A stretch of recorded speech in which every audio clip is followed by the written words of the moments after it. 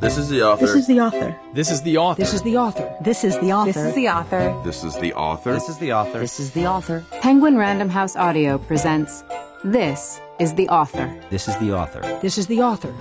Writing a book is hard. Narrating your audiobook is, well, we'll let the author tell you about it. Today in the studio... Hello, my name's Jim Stengel. I was inspired to write this book, Unleashing the Innovators, because I love big companies. I worked in one for 25 years, and in my consulting practice, company after company I meet is struggling with culture change and revitalization and growth and energy and risk and dealing with fear of failure. And many of them were using startups to try to kind of put new energy into the company. And yet I didn't think there was a playbook for that. There were not stories. There were not best practices. There was nothing to guide a company that wanted to up its game in this space. Many years ago, I was a chief marketing officer at Procter & Gamble. Google was a startup, and I partnered with Google, and I thought they could teach us something and we could teach them something, and we did an employee exchange. And the energy from that employee exchange on both sides, at the startup Google and at Procter & Gamble, was simply overwhelming. The lessons, the energy spread through both companies. And I thought, wow, something is going on here that is really exciting and productive. It was fabulous to research it. I'm sorry it's over. It was the best project. The stories that came out of it were wonderful. And I think we have a playbook to help leaders in big companies lead culture change and leveraging their partnerships with startups to do that. Narrating the audiobook was a joy, and it was a joy that came with some pain. I really did want to narrate this book myself because I wanted my voice into it, my passion, my energy. I did not narrate my first book, Grow, and I always regretted it. And I've heard from many readers that they bought the audiobook and they said, Jim, I expected you. I never want to disappoint a reader. I think it's the greatest gift for an author to have someone read your book. I felt passionately about this subject, but it was hard. It was hard to keep your attention, your passion, your energy over the many hours of reading it. It's different from a conversation you might have with someone about the book. But I loved it. I would do it again in a minute. And it was a wonderful experience with all the people that I worked with doing it. They were all absolutely dynamite. As I did this audiobook, I ran into words that I see every day in a way, but I don't say them aloud much.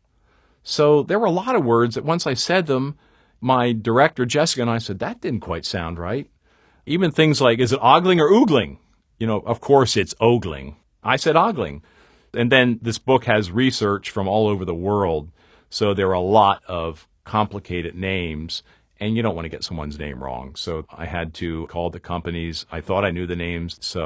And there's a lot of technology in this book, obviously, because there's a lot of companies in the tech world and also the healthcare world. So there's a lot of technical phrases in the book, and you want the reader to be able to hear them, process them without too much work. And so getting those right and getting those smooth was challenging. The thing I am most excited for listeners to hear is how the book closes. Chapter 10 and 11 are about the new leadership needed and the call to action for the reader. And I think the whole book came from my heart, but I think especially those two chapters, I feel very personal about it. I tell several personal stories. And actually, as I was recalling the Facebook story, I got a bit nostalgic as I was reading it, so it especially came from the heart. I'm really happy I narrated this book myself, but if I couldn't have done it, who would I have liked to have done this book for me? You know, I think Beth Comstock at GE would have been amazing. She's lived this as well as I have, and she would have read this from the heart. GE has obviously several key stories in the book. David Kidder, the founder of Bionic, passionate about helping big companies. He's an entrepreneur himself. He would have brought tremendous energy to this. And Tim Armstrong, who was the original guy at Google who I partnered with to do an employee exchange many years ago, which was one of the inspirations for this book. He also works with big companies all the time. He was an early employee at Google. He was the CEO of AOL when it spun out from Time Warner. He loves startups. He would have also brought an authenticity and a passion to this, the way David and Beth would as well. So any of those three would have been wonderful. But I'm happy I did it myself. I have a lot of fond memories as a child. I was one of 6 kids, and I was in the middle. And I was a real voracious reader as a child. I loved sports and I loved reading, and I loved reading about sports and many other things. You know, I read all of the Hardy Boys, Chip Hilton, Tom Swift when I was real young, a big reader of Mad Magazine, which my father always kept taking away and replacing it with Tom Sawyer. But I had 2 younger brothers and a younger sister, and we grew up in a small house, 6 kids, 1 bathroom.